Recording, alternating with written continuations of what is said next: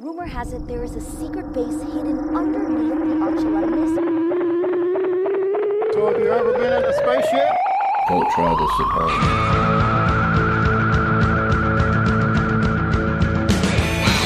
What is that silver object? 21st century slots. Secrets of Area 51 revealed. I'm from Sirius A, not Sirius B. Mama.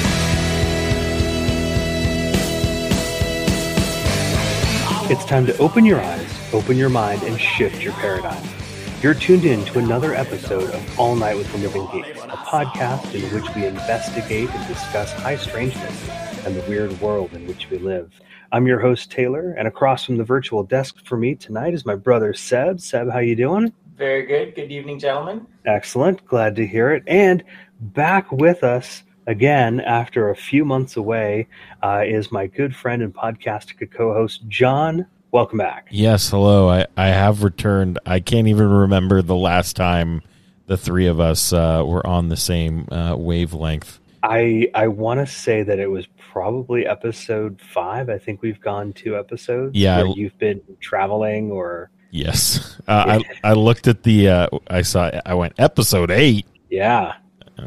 Yeah, but I'm back. Here I am. Hello. We've done some stuff in the meantime. Yeah. Yay. Yeah, no kidding.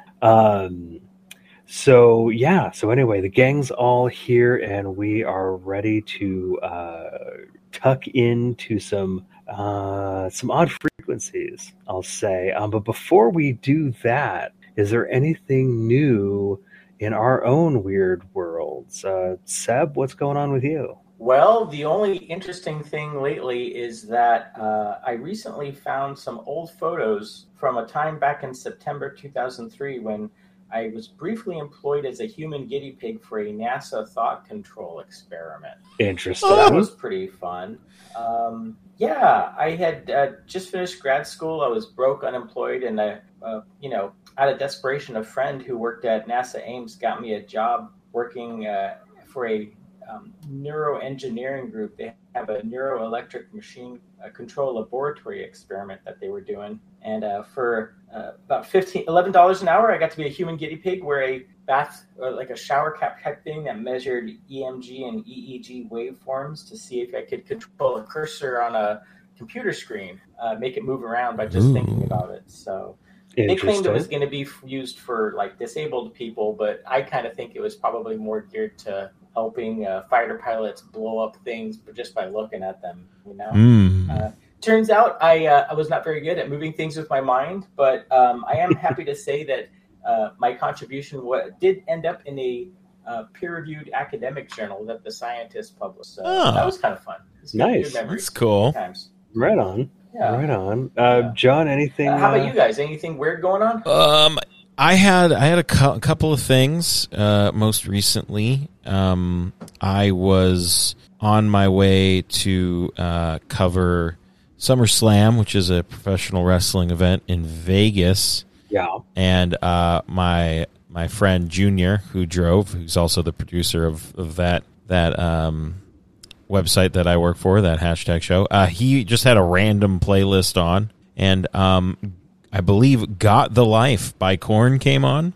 Oh, okay. And I went, wow, yeah, I'm pretty sure this album came out in 1998, so it's like the 25th year? Not quite 25th, but close, 23rd. 23rd, and I was like, yeah, I wonder, I know it came out in 1998, I wonder what day it came out, and it literally came out on the day we were listening to it.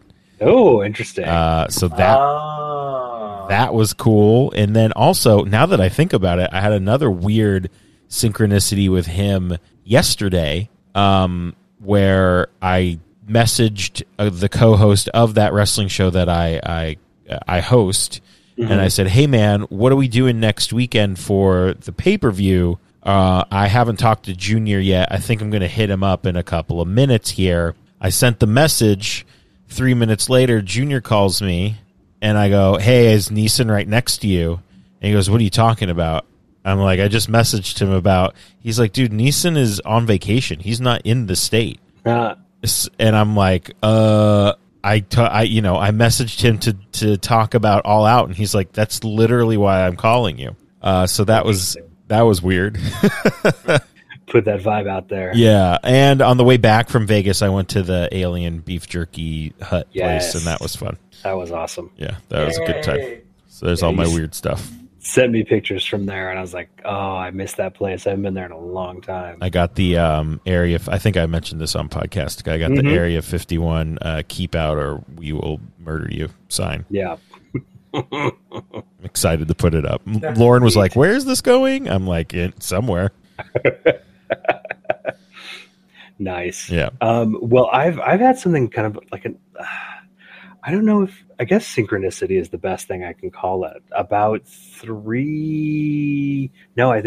weeks ago now, I bought an old surfboard off Craigslist, and I bought it, one, because it looked cool, and two, because I just wanted to throw it up on the roof rack of the bus when I go to VW shows. And it's very 80s. Day-glow colors, airbrushed and everything. And it took the help of some friends online to help me figure out that this was one that was shaped by a fairly famous board shaper. He's still around. His name is Rusty Preisendorfer. Started the Rusty surf brand back in the mid 80s, and it's a pretty low number board. It's 2177, and they're like up in the tens of thousands at this point.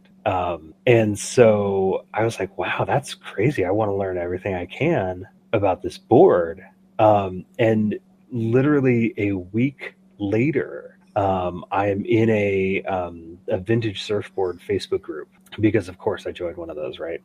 And somebody in the UK is like, oh yeah, I totally picked up this board recently. It was number 2180. It was 3 boards away from mine. Wow. And I'm like, what the heck? That is crazy. A week after that, somebody who lives not even half an hour away from me posts a picture of another Rusty board, and this one is number 1939. Whoa. And I'm like, what the heck? And then somebody in the comments says, I'm going like, holy crap, what are the odds that, I've run into these early boards all in a row. Somebody else chimes in. He's like, oh yeah, I've got like board 820 or like 819 or something. And I'm like, dude, like, I mean, only I would be piecing these together. Everyone else, this is all kind of separate stuff. But it's like all of a sudden, it's like buying a certain type of car and suddenly you see that type of car everywhere. Yeah. I've got this old board sitting here now, and now I'm seeing them everywhere. Like they're totally popping up, and I'm like, this is just strange. That's so weird. That is weird. The company has records that would say like what that number board, like when it was made, or okay. So I have cast so many leads into the proverbial water. I even took a stab at what Rusty's own email address would be at the company and found him. And he was basically like, I don't know, that was 35 years ago. But somebody else who works for the company did get back to me and was like, yeah, here's an old database from 1955. And it doesn't necessarily have a date, but it's like, okay, it's, the foam dimensions were, this by this by this. Does that sound right? And I'm like, well, if you account for like the fiberglassing over it, yes, because it's basically an extra inch in every direction once it's glassed. And so to the best of my estimation, and they were able to confirm that like that's not a like a date code, that literally is a sequential number. So from everything that I've studied so far, it was probably in their second year of production, which would have been 87. Wow. So yeah, it's pretty beat up. I mean, it's for show, more than anything. I'd like to do a little bit with the tail just to kind of maybe seal it up, but I don't think it's ever going to be ridden again. At least not by my chubby butt. Anyway, the only other thing that I've got going on in terms of weird is that in preparation for tonight's episode, I have been spending parts of my day tuning into some of my favorite number stations. And I honestly, I haven't done it in quite a while. Mostly it's podcasts and music for me. But sure enough, Friday morning, I'm sitting here and I've got just my headphones on the desk and I've got the volume turned up on my computer while I'm working. And the buzzer's going. We'll talk about it all that in a few minutes here. And all of a sudden it stops and I'm like, oh man, did my signal drop out? And then I went, no, wait a second. It's all still running. And I went, oh crap, grabbed my headphones, threw them on my head and totally caught a broadcast. Nice. And I was like, oh man, I haven't heard one of these in years. That's so cool. So I was pretty stoked about that. Very I thought cool. that was just good timing and a nice synchronicity with our topic this month. Absolutely. So yes, indeed, folks, we are talking. What is our topic this month? We are talking about number stations. Imagine yourself somewhere where there's a motorcycle. Oh, that motorcycle traveled through time from my window to yours. Wow. That's hilarious.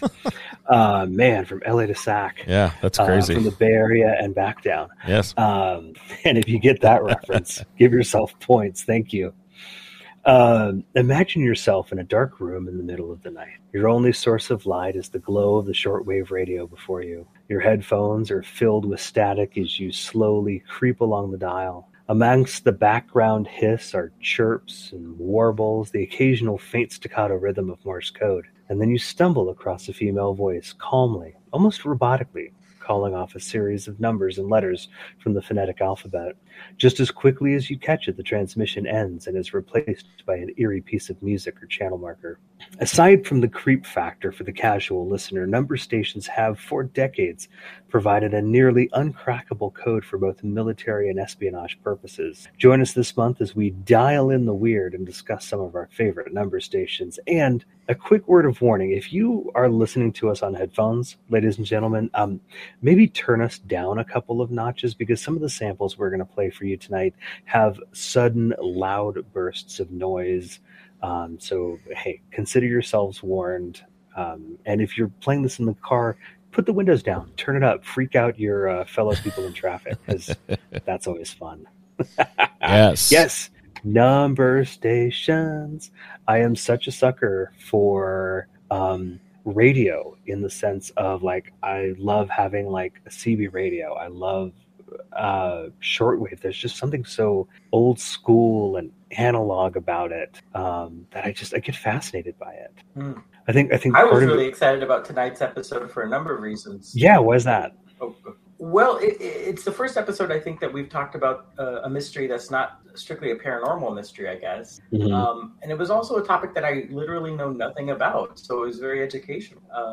Well, for me, some of the, like, I think my fascination with it kind of comes from, Seb, when you and I were young, and we would try and tune in Art Bell's Dreamland program on Sunday evening, and we would lay there in the living room with, like, my boombox. And here I am trying to pick up a station out of Reno, Nevada, because he wasn't being played in the Bay Area yet. And it was one of those things where, you'd get it very faintly, and it would at times fade in and out.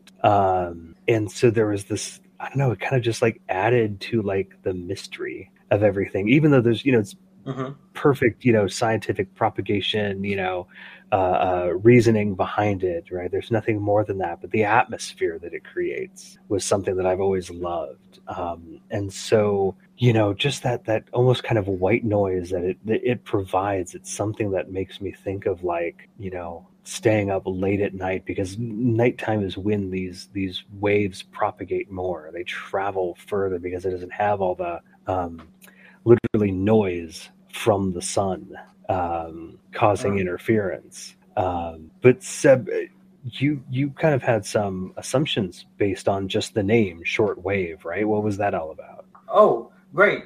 Yeah, I mean, I exact opposite of you. I really know nothing about radio from a technical point of view. I mean, I'm familiar with the phrase shortwave radio, but I guess I always just assumed incorrectly, as it turns out, that shortwave indicated it was a short distance form of communications. But it sounds like shortwave radio is actually pretty much the longest form of radio communication. You can get messages sent between different continents on the planet, which is pretty fascinating. It's like nearsighted and farsighted.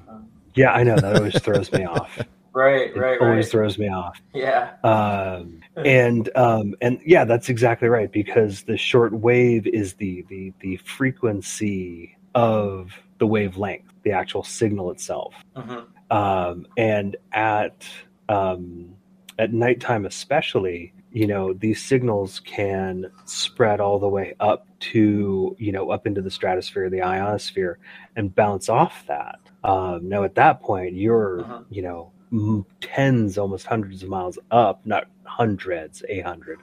And it bounces off that and will, can propagate down across a large portion of the planet. With CB radio, you sometimes get a condition called skip, where, you can sit there and somebody with a big base station, not a car-based CB radio, but somebody who's actually got a radio and an antenna in a house, can be sitting there and broadcasting, and their signal will basically skip along the atmosphere. And there have been times where I've, just here in California, I've picked up Hawaii, I've picked up all over the East Coast and the Midwest. I even picked up Monterey, Mexico once. Oh, wow. Yeah.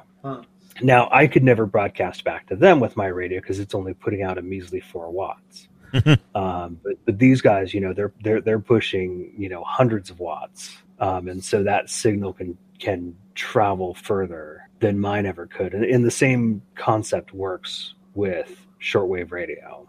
Interesting. Yeah. So Seb, you kind of dived into kind of like some of the theory almost and history on aspects of using shortwave radio for cryptography and stuff. Do you want to talk about that a little bit? Yeah, sure. I mean, I guess maybe some of our listeners might be wondering, what does the phrase numbers stations actually mean, other than the title of a really bad John Cusack spy movie, which I do not recommend in any form or fashion. Agreed. But I mean, apparently, governments have been using radio communication since the early 20th century for, military and foreign policy issues and even espionage. But there was a guy named Claude Shannon, really fascinating character, and he is sort of, I guess you might say, really important in the history of number stations, because picture yourself as a government, and you have, secret spies in another country, maybe even on another continent. Apparently, governments could use shortwave radio stations to broadcast secret messages to these spies. And Claude Shannon was a mathematician and cryptographer known as the father of information theory. And basically the way it works is, if I understand it correctly, you have a government with a shortwave broadcasting facility somewhere. They're sending a message that anybody with the proper equipment can listen to, but the message is encoded using numbers, and presumably on the other side of the pond or what have you, you have your super secret spy who has been equipped with, amongst other things, not only a radio receiver, but something called a one-time pad, which is basically a pre-printed pad of paper with letters and numbers on it that would allow the person to decode the message and figure out, what their super secret, instructions are, which in a sense is sort of kind of the charm and the brilliance of number stations, in the sense that, if I want to, if I'm in a spy mood, I could either put on a spy movie, or I could listen to these broadcasts floating through the air that are actual real spy stuff going on real time. But anyway, Claude Shannon, so he was a guy that apparently prepared a classified memo for Bell Telephone Labs in 1945, where he could prove mathematically that if these one-time pads and number stations were used accurately, it was mathematically impossible to break that code. And in fact, this paper he wrote was actually classified for many years, and then it was finally published publicly in 1949. It was called Communication Theory of Secrecy Systems. And I get the feeling that, once he mathematically was able to prove that the concept was potentially an unbreakable code, it seems to me that that's when governments realize that, hey, this is a very effective and low-cost way to communicate with people over very, very long distances in a very secure manner. Which is actually, when you think about it, sort of one of the challenges I had for tonight's episode, because we have all these number stations broadcasting, but the people that are sending the messages are super secret, and the people that are receiving the messages are super secret, and the messages themselves are super secret. So what is there really to say? And I really kind of fell down a rabbit hole with some of the fascinating characters that are kind of surround this phenomenon. Shannon was really weird. He had these weird hobbies. He was into juggling, unicycling, chess, but he also invented all these crazy devices. He invented a Roman numeral computer, a juggling machine, a flame-throwing trumpet, and he also built a device that could solve a Rubik's Cube. Ooh.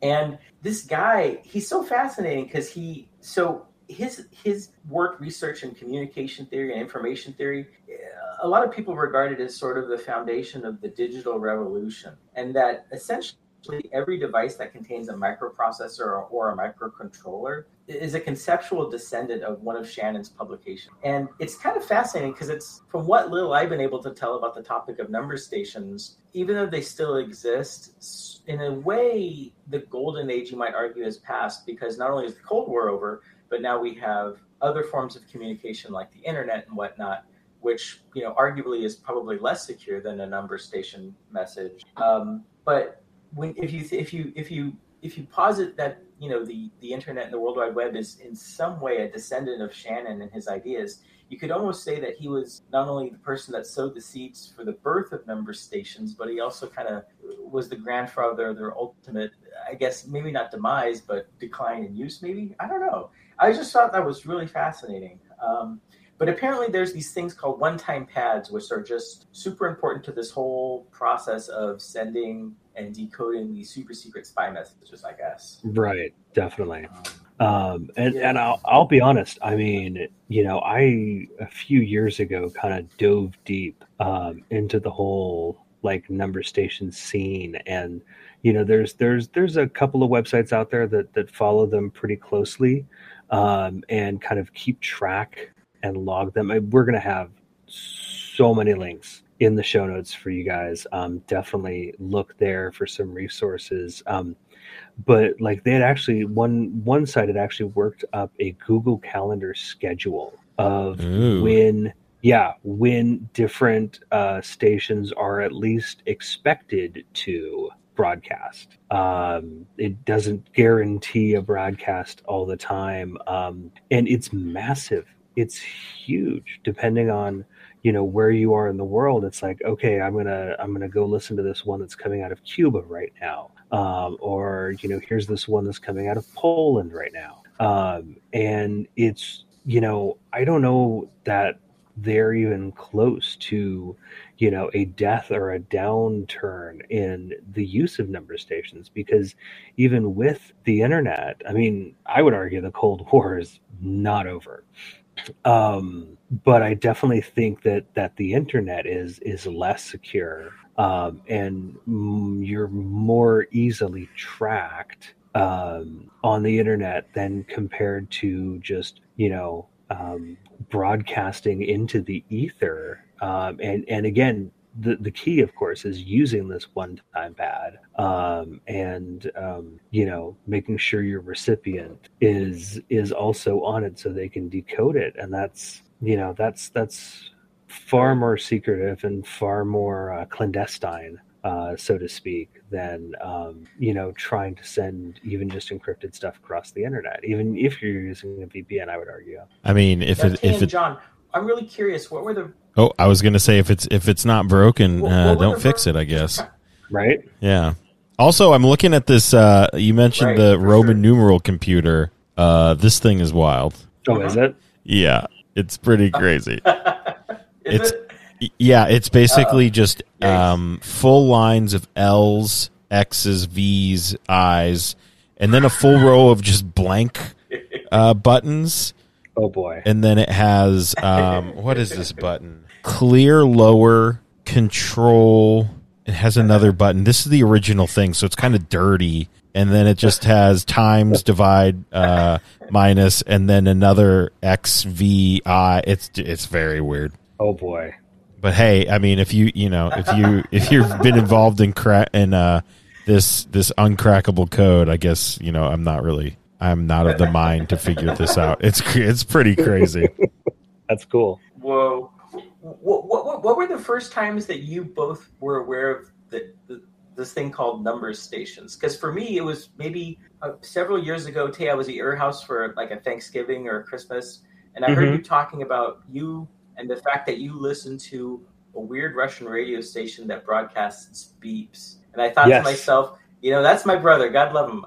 But so that was the very first time I had heard of this whole concept. So for you guys, what was it like? Did you? Mine was exactly the same.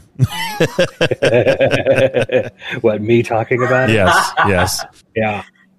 I'll be honest. There's a Life Hacker article that I have linked in the show notes. It's the first one in our little resources subsection here. And that was kind of how it came to my attention. And so kind of like reading through that, and one of the things that it talks about is what's called web SDR, so web-based software-defined radio. And there is a link both in the resources and in the show notes to a very well-known, very heavily trafficked web SDR based at the University of, I just pronounce it Twente, Twente in the Netherlands. And so you can go to this website and you can basically put your cursor anywhere on this visual waterfall of waveforms, and it will tune to whatever you just clicked on. Or if you know a frequency ahead of time, you can enter in that frequency by hand, and it will tune straight to it. Now, you got to keep in mind, this antenna is based in the Netherlands. So if you want to try and pick up a station that you believe is broadcasting out of New Mexico, you're probably not going to hear it. If you want to pick up something in Europe, if you want to pick up something in Russia, possibly even China, you can get it on this particular web SDR. But the nice thing is there are hundreds of SDR sites around the internet. There's even a reception station over here south of Half Moon Bay. So if you're like, I want to pick up stuff out of the Pacific, I want to pick up stuff out of, the Western US, right? You find something like that. And you're going to obviously pick up different stuff. Same as if you were in your car, you leave it on one station, you drive 5 states over, you're going to be on the same frequency, but you're going to be picking up different stuff. Yeah. So there's that kind of thing. But yeah, my first fascination with number stations was, and still is, a Russian station known as the Buzzer. And in fact, we've got a little sample of the Buzzer. John, why don't you play that little sample? Yeah, all right, here we go. Remember our disclaimer at the beginning of the show. Watch your ears.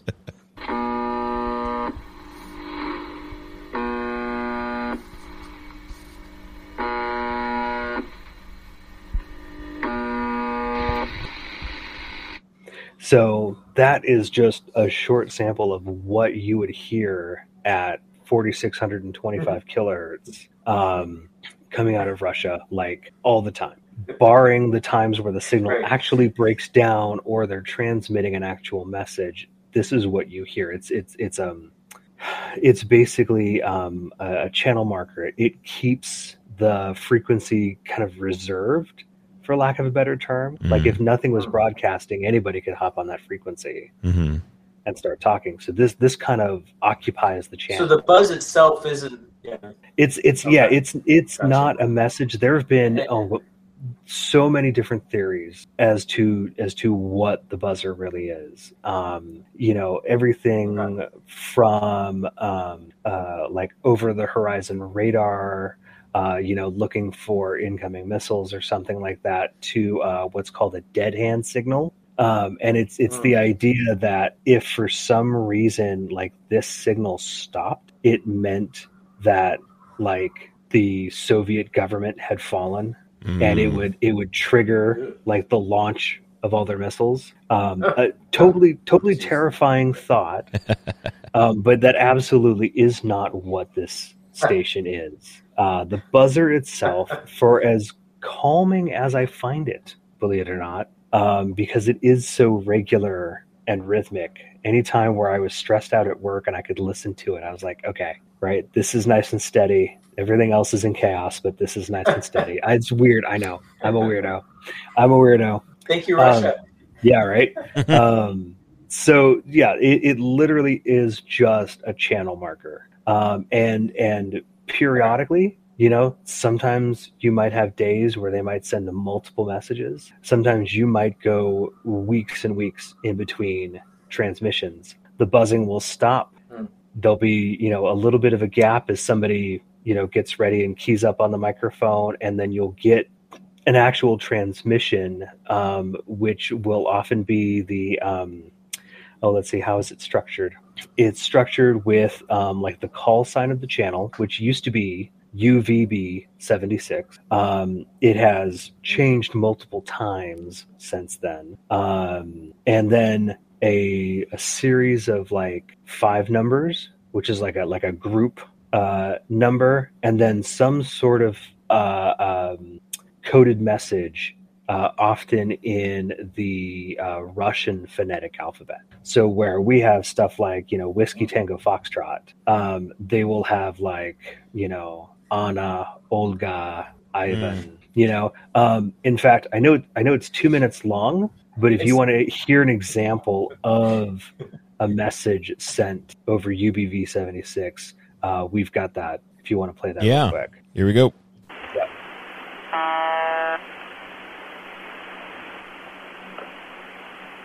УЗБ-76, УЗБ-76, 93, 882, Наимина, 74, 14, 35, 74.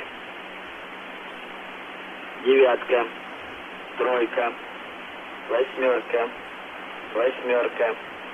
двойка, Николай, Анна, Иван, Михаил, Иван, Николай, Анна, семерка, четверка, единица, четверка, тройка, пятерка, семерка, четверка. УЗБ-76, УЗБ-76, 93, 882, Наимина, 74, 14, 35, 74. Девятка, тройка, восьмерка,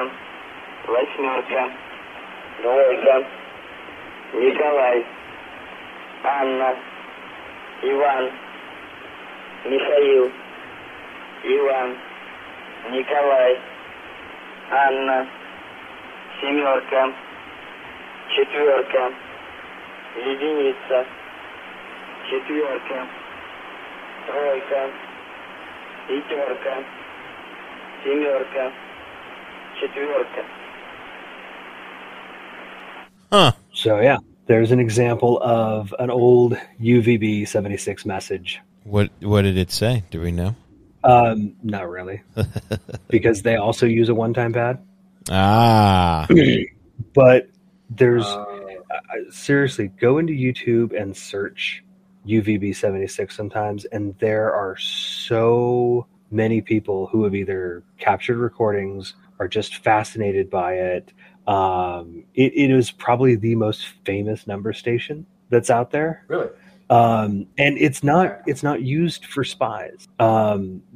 people who are interested in it have actually studied it so much. It actually is used by the Russian military's Western District to basically communicate with, different groups spread out over the western part of Russia. So classified military to military communications, not correct, like government to spy communication. Okay. Yeah, I got exactly. And it's interesting. And again, links in the show notes. There's like a 45-minute video of a couple of urban explorers basically checking out an old site that used to broadcast this signal. Cool. And granted, it is all in Russian. I tried turning on the captions and translating it to English, and it's rough. Yeah, it's like I kind of just gave up trying to follow the captions because it was so like off. But there's another video that we'll have in the show notes where a couple of guys actually, with just a little handheld shortwave radio in the car, basically pinpoint where it's transmitting from now, which is pretty cool. And in one of these like urban exploration things, an old logbook was found, and there is they scanned it in as a PDF, and so there is a link. It's in the show notes. You can check it out. It's cool if you can read Russian. Otherwise, it's kind of like, well, this is just a neat kind of a piece of history to look at. But yeah, there's a PDF scan of an old UVB 76 logbook. So for all the secrecy and all the mysteriousness kind of around it, because it really is kind of creepy, especially if it's something you've got on late at night. I'm not joking. One Halloween, I actually played just like a string of different number stations like out our front window during Halloween while kids were coming. Just because they sound so spooky. Just because it sounds so spooky.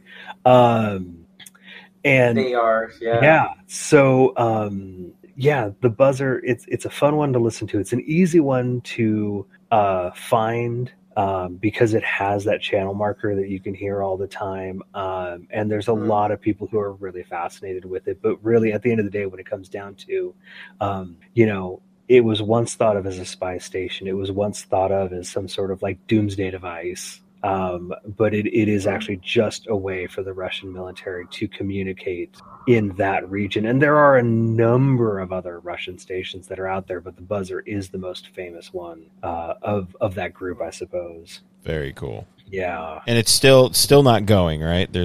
Or is it? It is. No, it With is. New it messages is still, or just still active. Yeah, new messages. Wow. I just heard one Friday. That's crazy. I just heard one Friday, and I think the earliest reported like observation of like the public of hearing the station was sometime in the 70s. It's wild. So this has been going for between 40 and 50 years. That's crazy. So a lot of the station's been around a long time. So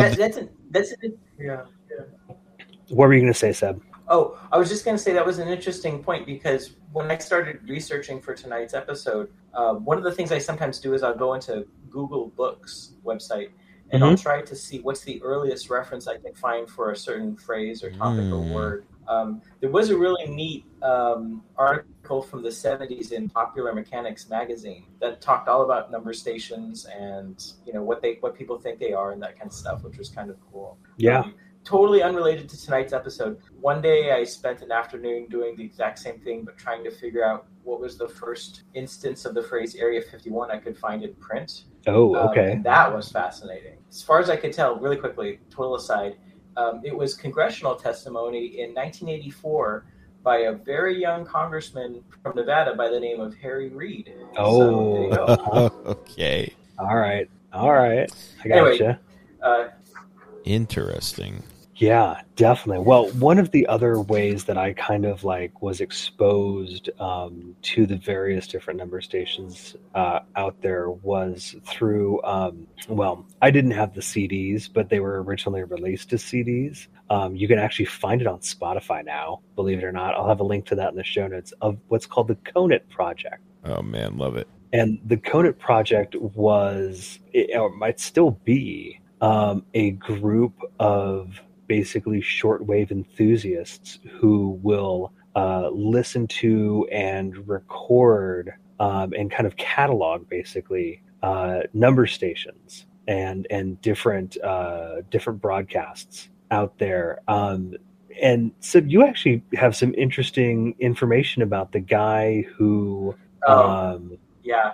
kind of, God. I don't know if it was founded the Conet Project exactly, but definitely published the Conet Project. Tell us a bit about this guy. This is stuff I didn't know. Yeah, I got really fascinated with this. I kind of have a crush on this guy now. I see. His name is Akin O. Fernandez, born in 1963. He's the founder of an indie music label called Irdal Discs, IRDIAL Discs.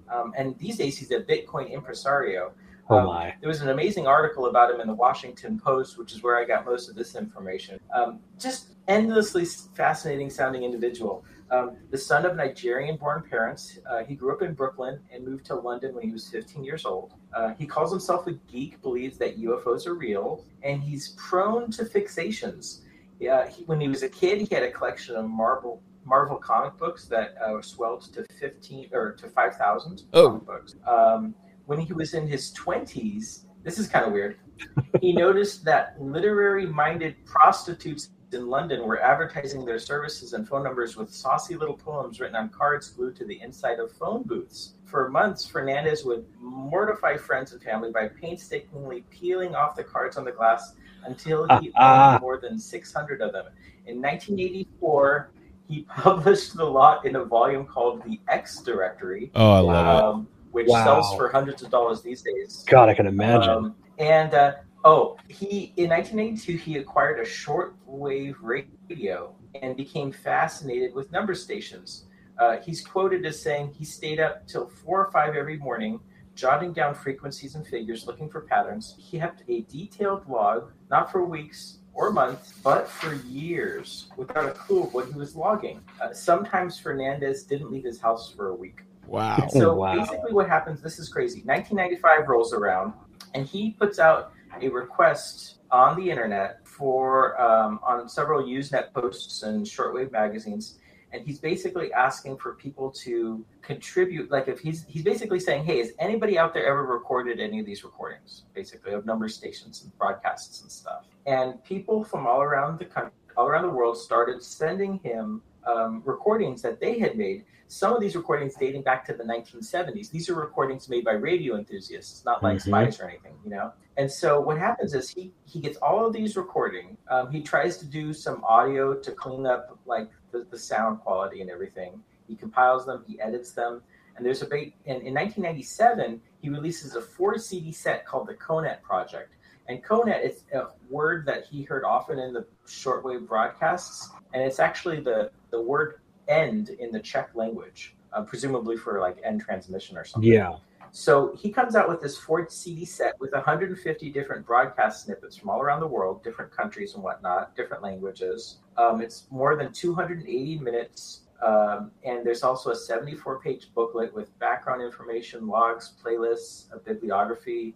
It's almost the kind of treatment that you would reserve for like a really famous rock band or something with a massive fan base. And he releases this 4-CD set for a princely sum of $62. And so this is where the story starts to get really crazy. So it sold really, really poorly. And he eventually had to close his music label in 2001. But the Conet Project 4-CD set eventually started acquiring a cult following. And there was a fervent cluster of devotees that cropped up in San Francisco. There was an independent record store back in the day called Aquarius Records. And for the people of Aquarius Records, this 4-CD set was this ridiculous and irresistible mystery. And the staff of the record station posted this chart at the cash register that tracked every time that they sold one of these 4 CD sets. And every time that somebody would buy the 4 CD set, they would ask for the customer to pose for like a Polaroid photo of them, and then they'd hang up the photo on the wall. And they eventually stopped at customer number 386. Wow. That's wild. Eventually, like, it started getting a life of its own. There was a weird Tom Cruise movie called Vanilla Sky that Fernandez gave permission to like sample some of these recordings in.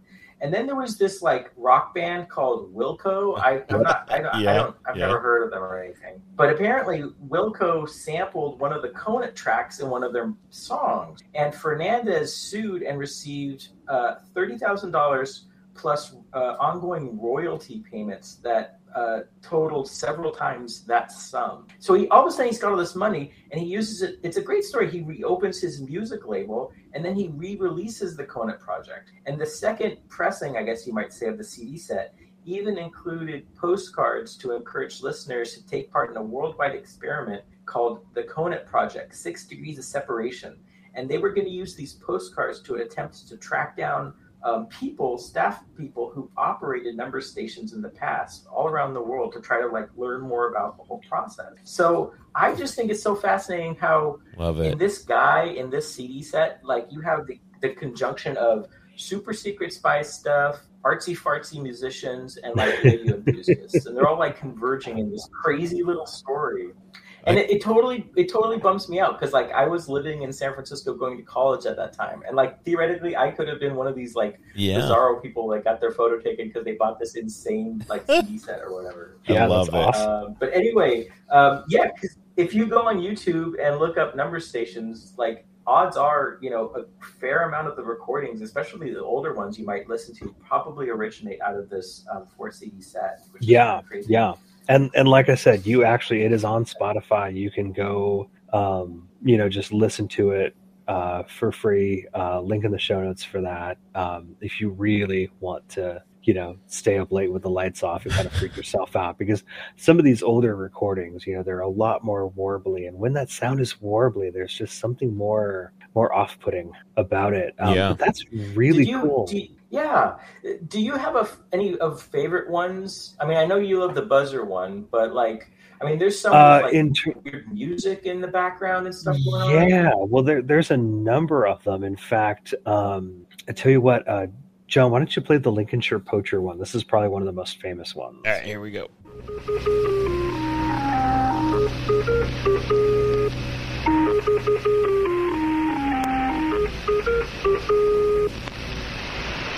Three 9-7-1-5. 3-9-7-1-5. Now I have a question. So is anything added to that?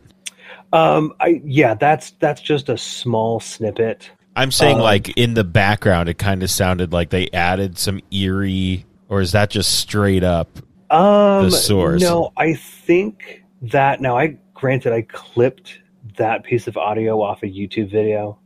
So there may have been a little bit of extra production back there, but that tune, the Lincolnshire Poacher, is what would be played at the beginning, a transmission to get the listener's attention. Hey, we're about to broadcast. Yeah. We're about to broadcast. And if I remember right, I think Lincolnshire Poacher actually was broadcast like somewhere out of Crete, but it was British operated, if I'm not mistaken. And I believe typically the message length would be longer than just, that repetition of 5 numbers. Yeah.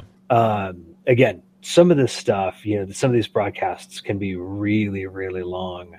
In fact, there was one.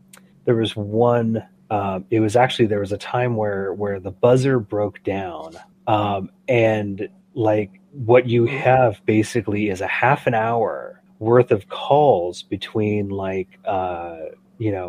duty officers trying to like figure out what broke and stuff. and nobody realizes that the mic's still hot. Oh man. Now it's all in Russian, so you have no idea as the casual listener what's being said. And I sat there with this half an hour recording going, I really want to trim this down so we can play, even just a minute of it. And I'm like, no part of it's going to make any sense. Right. But what I did do is, because it's up on SoundCloud, and I think, okay, you know what? I didn't toss it in the show notes yet, but I'll, when I post this episode, I'll toss it in there if you want to sit for a half an hour and listen to this exchange, in somewhat urgent Russian of people trying to go, hey, why did the signal break down? Why isn't Yuri doing his job? Oh man, I love it. Yeah. And it's weird because, some of these things run on some old equipment. Like people have heard, people have heard like the Windows XP startup sound in the background of some of these transmissions and stuff. In fact, there's one that while I was kind of like going through and finding one, there's a German station that, it's got a female voice reading off numbers and stuff, but like something glitched partway through, and there was like a computer startup sound and like some weird video game, like not video game music, but almost like a video game sound effect. It was really weird, and it actually was more spread out, so I kind of trimmed out some of the excess silence, because who wants to just sit and listen to hiss for a minute and a half? Yeah. Play German Lady real quick. Let's hear this one.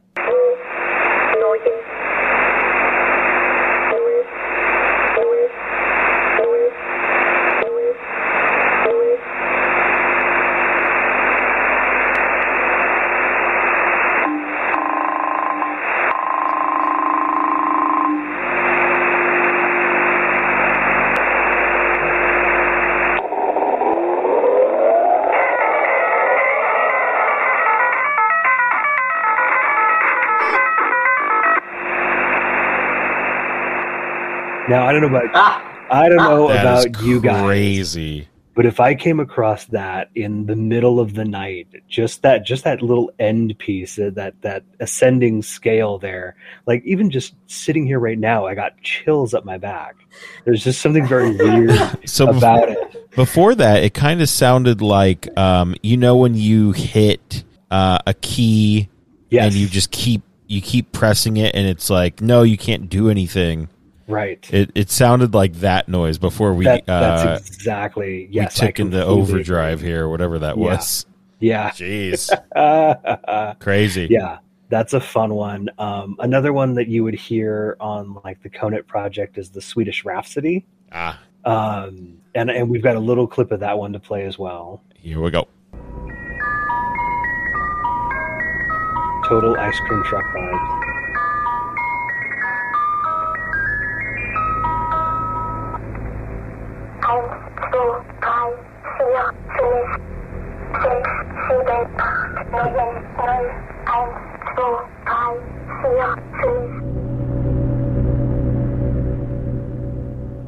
Now that little sound you heard at the very end, that whoa whoa whoa whoa whoa whoa whoa whoa, that's the YouTube video that I pulled from. That's not something that you would have heard in the original transmission. I should have just gone to the Conet project on Spotify and just kind of like pulled cleaner versions of this stuff, but I was rushing to get stuff done. August has been kind of a crazy month around here. It's ambiance to make it more creepy. There you go. That's exactly what it is. It's total ambiance. And hopefully everyone at home is sitting in a dark room right now listening to us talk about this stuff.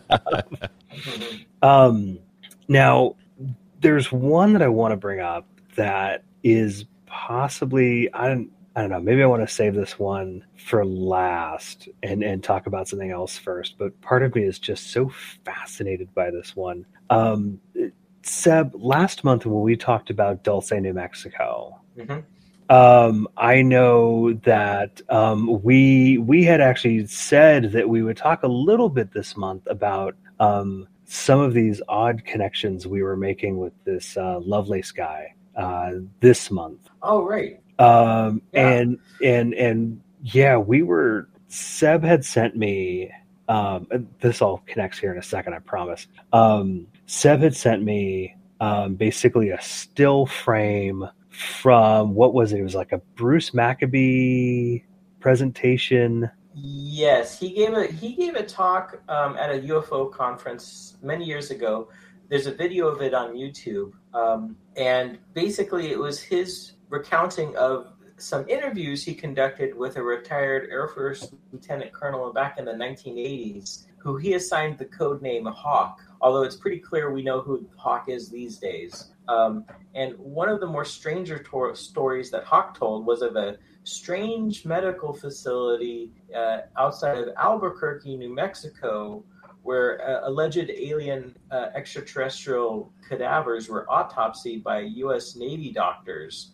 There's a small map that he had, or this Hawk gentleman drew, and it sort of has some connection, I think, to an actual medical facility out in that area called Lovelace. And Tay, you and I were kind of emailing each other, talking about, because you in your own research had kind of come to the name of the guy who basically started the place. You had popped up in some independent research you were doing. And I was on this total other track, and we were kind of converging all on this one particular place, this one institution, this one gentleman, which was kind of a funny kind of, I guess, coincidence. And so you gave me this this hand-drawn map, which was incredibly not to scale, but it's a hand-drawn map. It's what I should have expected. And I sat there for a good while, kind of staring at a map of Kirtland Air Force Base on Google Maps and going by not just that map, but a set of kind of rough coordinates of a basically like a hazardous waste site, and eventually kind of sat down and went, okay, it looks like, here's this one particular building that Hawk is talking about. Here's these other ones, and here's this kind of arroyo that runs through here. And so over the course of a couple of hours, I kind of started to kind of piece together where everything was. And so I made my best guess as to what set of building in Google Maps was the best candidate for this alleged location of these autopsies. And Kirtland Air Force Base is in the Albuquerque, New Mexico area. So strangely enough, speaking of Albuquerque, there was a weird, it wasn't even really so much a numbers station, but it was a shortwave broadcast. It was first heard in December of 2004, called, and they literally just called it Yosemite Sam. Listeners began to triangulate the signal to the Albuquerque, New Mexico area. And I've got a quote here. 2 amateur radio operators from New Mexico claimed to have tracked down the source of the Yosemite Sam broadcast in February of 2005 as being located at the MATIC, M-A-T-I-C, the Mobile Assessment, Test, and Integration Center, in a factory owned by Laguna Industries, located near the small town of Laguna, New Mexico, about 50 miles southwest of Albuquerque. The pair took photographs of a compound containing buildings, towers, and antennas, but quickly fled as they were approached by a security guard shouting at them not to take any pictures. 3 hours later, the radio broadcasts abruptly ceased and have not been heard since. Laguna Industries has removed all references to MATIC from their website. Now, if that doesn't give you some idea that they stumbled across the actual source of this, I don't know what does. Now, I'm going to have John play the Yosemite Sam broadcast here in just a second. But again, I want to warn people, if you have headphones on, there's basically a data burst at the beginning of this, and you're gonna hear it 3 or 4 times in a row, and it is sharp and loud and electronic. So prepare yourselves for that right now. Okay, here we go. John, go ahead and play it.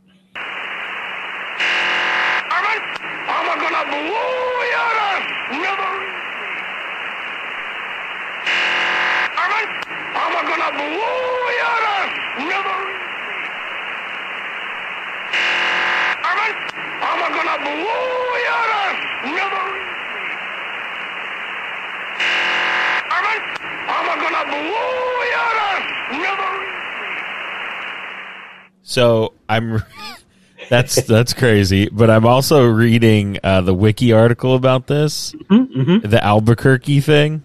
Yeah. The Bugs Bunny line. I knew I should have taken that left turn at Albuquerque. Right at Albuquerque. That's right. That's great, and I hope that is a part of this. So, okay, a security guard shouted at them to not take any pictures. 3 hours later, the broadcast was done and hasn't been heard since. And then they removed Matic from their website. Yeah. What do we think this is about? Well, I've got, at least based on what I've read, is that it would play at different times on different frequencies. Higher up, it would start at like 7,000 something. A period of time later, move up to 9,000 something. A period of time later, move up to 11,000 kilohertz something.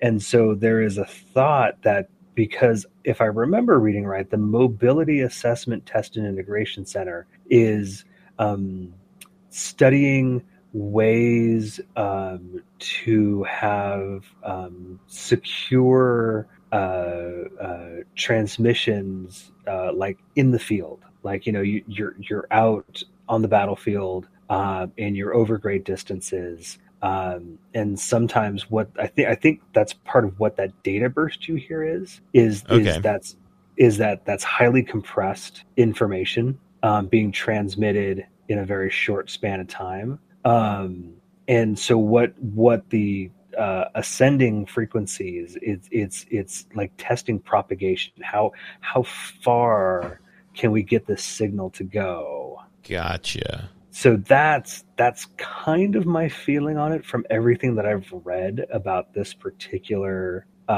topic. Now, granted, it's a signal that was first heard in December, and barely 3 months later, it's uncovered and shut down. Weird. So there's not a whole lot out there on it, but that's kind of the vibe I get from what I've read about it. Whoa.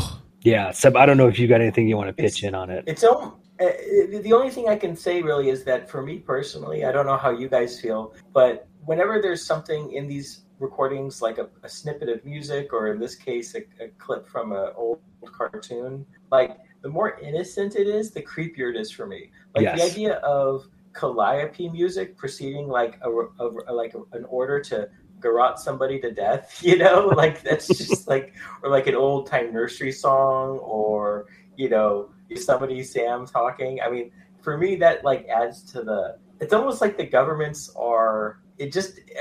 can they not, they must know that weirdos and like aficionados of creepy stuff are just going to be all over this. You know what I'm saying? I mean, they're just asking for people to want to, catalog this stuff and record it and investigate it. You know what I mean?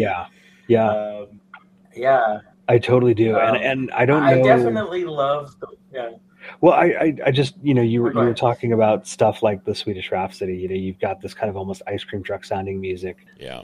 Before something with potentially a more sinister, albeit coded message comes with it.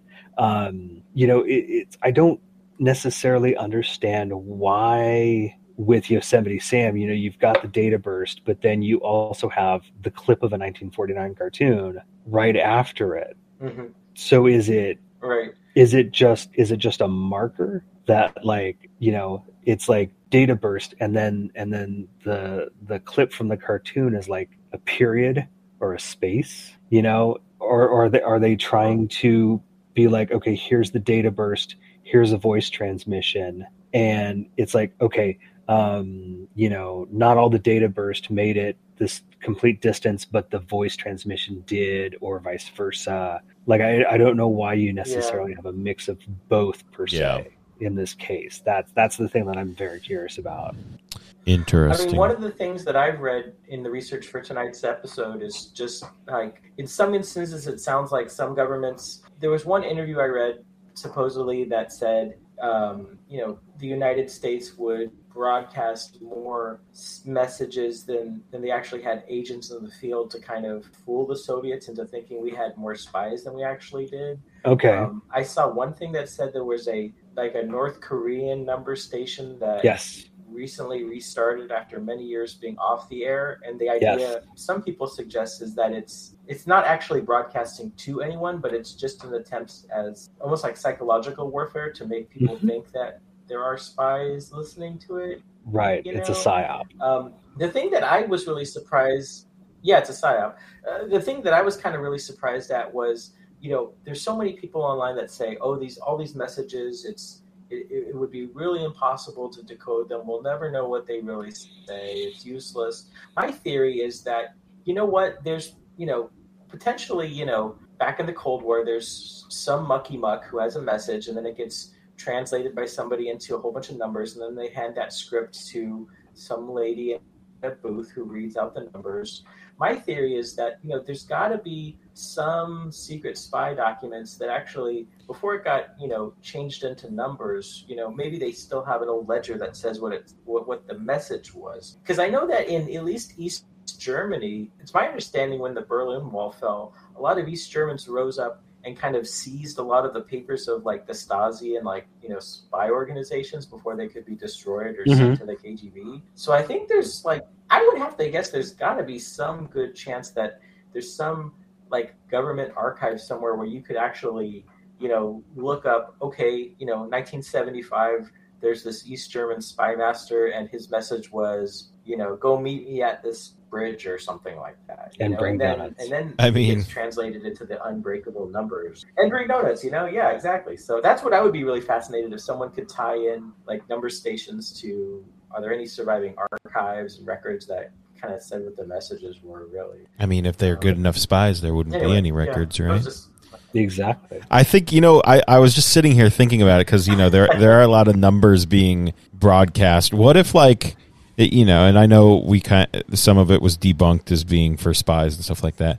What if it's literally okay, and they just hand the spy a piece of paper that has, I guess, the frequency, and then just says divided by 2 or times 5. And then it's maybe coordinates to somewhere that they need to go at a certain time, or a time and date. Who knows? It could be anything. And I think it's very fascinating that it could literally be anything, or it could just be nothing.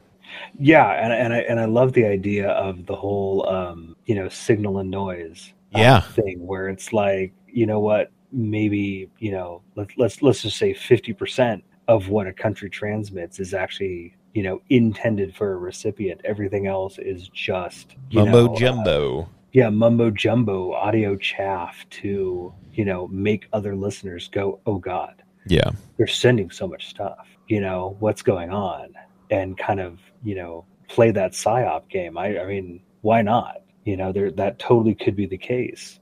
But you guys both, you both see how much fun it is to kind of start going down this mental rabbit hole. Oh yeah. Of basically, it's all encryption. It's all cryptography, and there's other ways to do it. I mean, John, you and I both got obsessed with a particular Instagram account that seemed to be embedding messages. Unlimited breadsticks.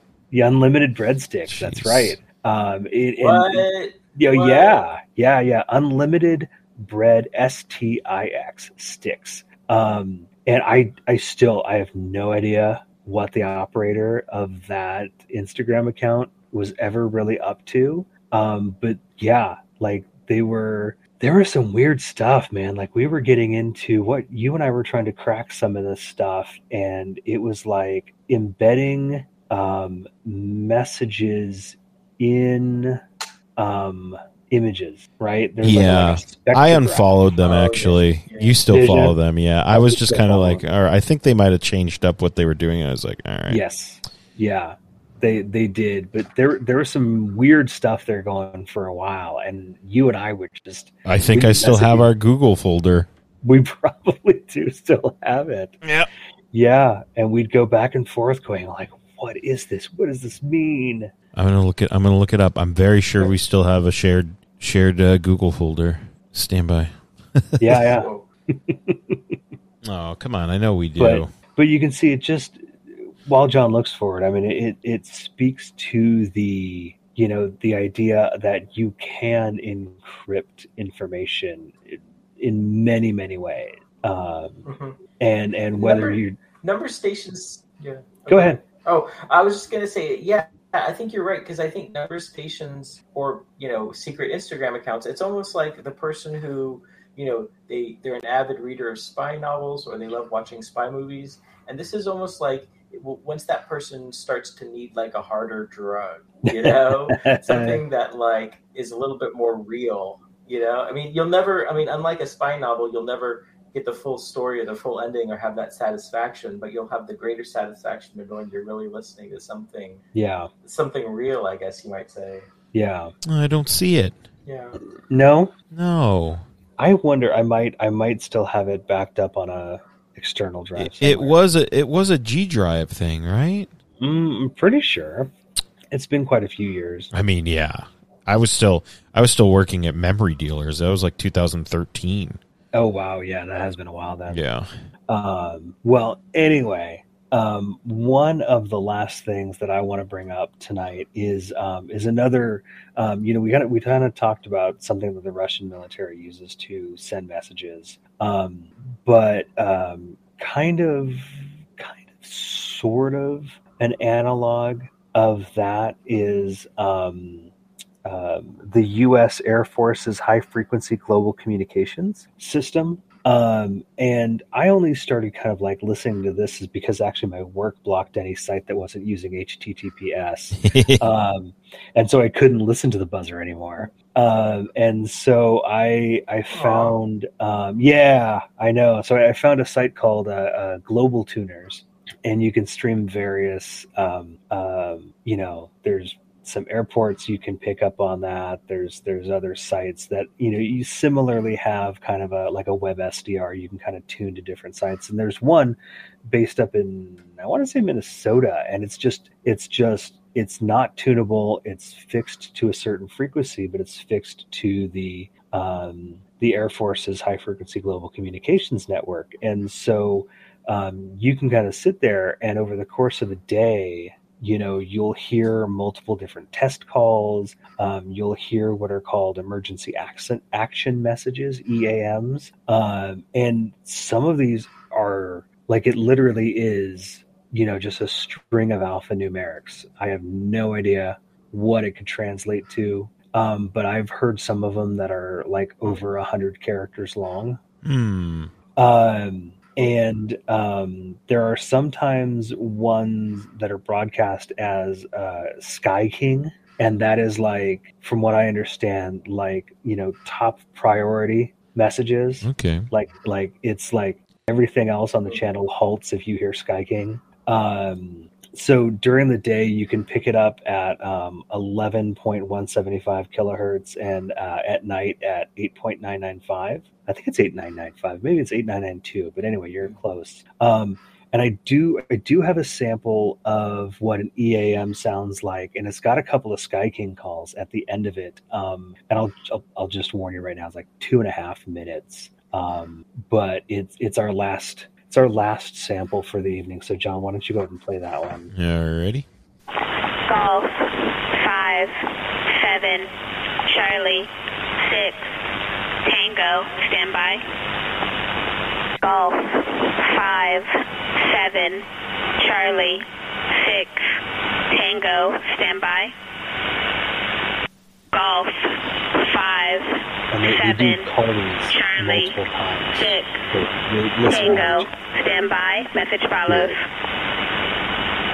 Golf 5 7 Charlie 6 Tango 2 5 Charlie Oscar 6 Victor November Tango Papa 2 Hotel Romeo Whiskey Alpha Lima Papa Juliet Echo Lima India Kilo November Mike November I say again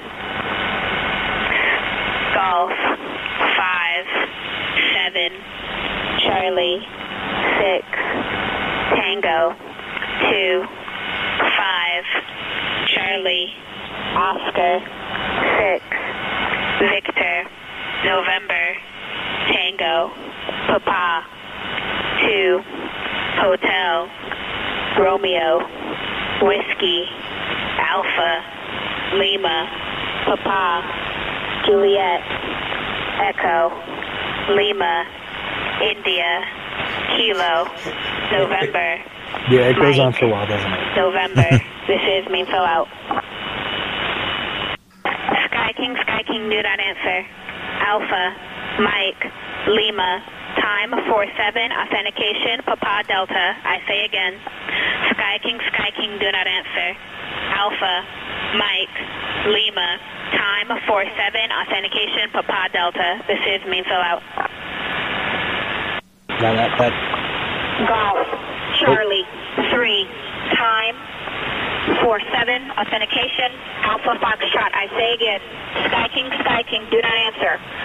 Golf, Charlie, 3, time 47, authentication, Alpha Foxtrot. Remain so out. Can I just say, Papa for P is the weirdest thing I think I've ever heard. Is that really what they say, Papa? Yeah, rather than Papa. Or like, I don't know, any other P word? Maybe not any other P word, let's be honest. When we would say, spell our last names, we'd say P as in Peter. Yes. Papa. I'm going to say P as in Papa. Yeah, Peter would be fine. Look, man, I didn't come up with the finish. No, I know. And I mean, just the panic in the voice when we, when Sky King, do not answer. Ooh, I know, okay. that's the part, actually, that's the part that kind of is, I don't know, nerve-wracking the most. It's like, don't answer. Just listen. Here's the authentication. Don't reply. It's like, you're somewhere dangerous, and if you reply, they can like pinpoint where you are, kind of thing. It's like, just listen. Here's the authentication. Yeah. Here's this code. You look up what the code is. It's like, okay, this is what I got to do. It lets the mind fill in the gaps of what's actually going on. Yeah.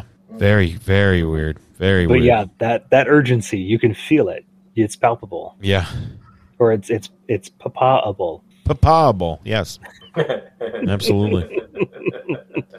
Papa. Goodness. Yeah. Well, anyway, this is literally just the tip of the proverbial iceberg when it comes to number stations. There are so many other ones out there that we didn't even mention, that if you go hit up the show notes and check out the resources we have in there, if you're interested in all of what's out there and you want to check some of them out, that's a good place to start. I think we've collated a lot of really good resources for you guys. Is there anything else you want to bring up before we we call Sky King and wrap things up tonight? No, man, this has been an interesting journey, that is for sure, albeit a creepy one. But yeah, well, we're getting kind of toward Halloween season here, so let's crank that creep factor up. The more you go into it, there's stations everywhere. I know a friend of the show, Olav Phillips. I mean, he knows of I think it's a U.S. Navy site. I want to say it's up in Dixon, California here, that used to be a place that broadcast, out to the Pacific. I think it's been decommissioned since, but I mean, the part of it is the history that's all around us too. Yeah. Right. Alrighty, folks. Well, I tell you I'm what. kind of struck by how. Oh, go ahead, Seb. Oh, I'm sorry. I'm kind of struck by just how it's almost there's like a pathos involved in the sense that you think you're broadcasting across the ocean to someone who's listening, but it's a one-sided conversation, and there's a kind of loneliness there because you kind of think the person listening, is the person listening to the number station lady, is he like falling in love with the number station lady, but can't reply back because it's a one-way conversation? And I don't know, there's a little bit of romance there, the romance of the air, I guess. I don't know. You're such a romantic man. We should have saved this episode for February. What better way to send your love than in a coded one-time pad message? Well, I tell you what, every month Seb is going to dig into the old-timey newspaper archives to unearth a story of high strangeness. Seb, do tell, what do we have this month?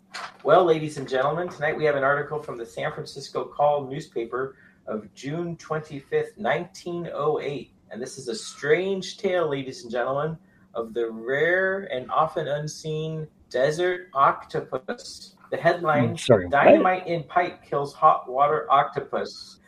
Strange creature 8 feet long is blown up in boiling spring. Reno, Nevada, June 24th. A massive soft-shelled devilfish, one of the queerest freaks ever seen in Nevada, was killed in a boiling spring at Steamboat Springs near this place yesterday afternoon by John Madison Gray, a well-known man in Reno. Gray was examining spouting geysers when the massive octopus spread its tentacles above the opening. Gray attempted to kill the creature with a club, but failing in this, filled a piece of pipe with dynamite, to which he attached a fuse through a rubber hose. In this way, the charge was exploded, and the devilfish set high into the air and killed. The octopus measured 8 feet from tip to tip of its large tentacles. It was brought to Reno this afternoon and is on display in the office of Judge DeWitt C. Turner. As a result of the explosion, the body is badly mutilated, but an effort will be made to send the curiosity to Washington for classification. The fact that it was able to live in boiling hot water, which comes from the spring, is what is puzzling to local scientists the most. And there we go, ladies and gentlemen. Wow. What on earth? Well, there you go. I don't even know what to say. He's stopped a kaiju before it grew so large that it could ravage the West Coast. I don't know.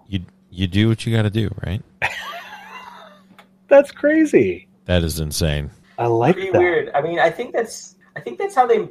Yeah, it's funky. It's definitely like reminding me about how to like boil calamari, I guess. But, well, yeah. I mean, because really, most octopuses or octopi in boiling water, they don't live. No. Right? Or grow to 8 feet long in a desert. Yeah. Could this be like an early West Coast version of like alligators in the New York sewers kind of thing? Oh, maybe. Maybe, yeah. There's octopuses in the springs in Reno. Yeah. So obviously we must throw dynamite at it. Yeah. Well, what else would you do? Yeah. Right. That's wild. I love it. Pretty. Well, guys, thank you so much for a fun episode. From octopuses to numbers to the tentacles reaching through shortwave broadcasts. Man, that is it for this month. Thank you for joining us on this adventure into the weirdness that surrounds us every day. If you have an experience you want to share with us, or if you have questions for us, email us at allnightgeeks@gmail.com. You can follow us on Instagram, and I know I need to post there more. I've been really bad about it lately. Like I said, sorry, August has been a really crazy month. But you can also follow us there and on Twitter at allnightgeeks. You can follow me at busbuddha71. You can follow Seb at Clan McMuffin.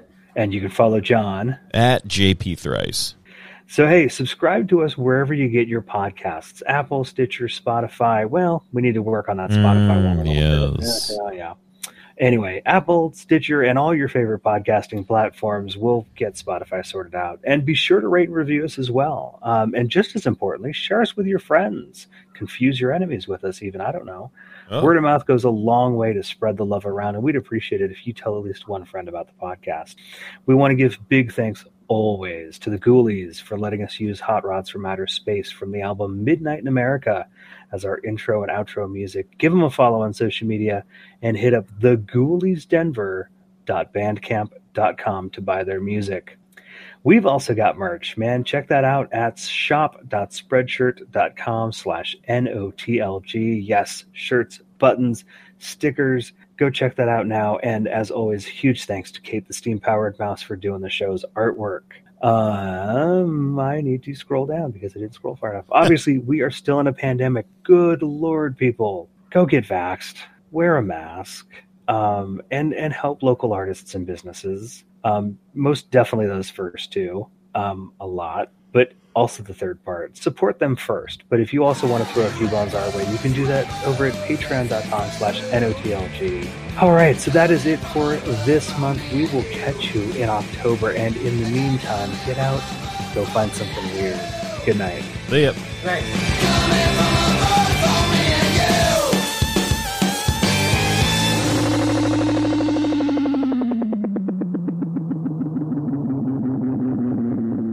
You got my email full of sound clips? Yeah. Excuse me. Woo.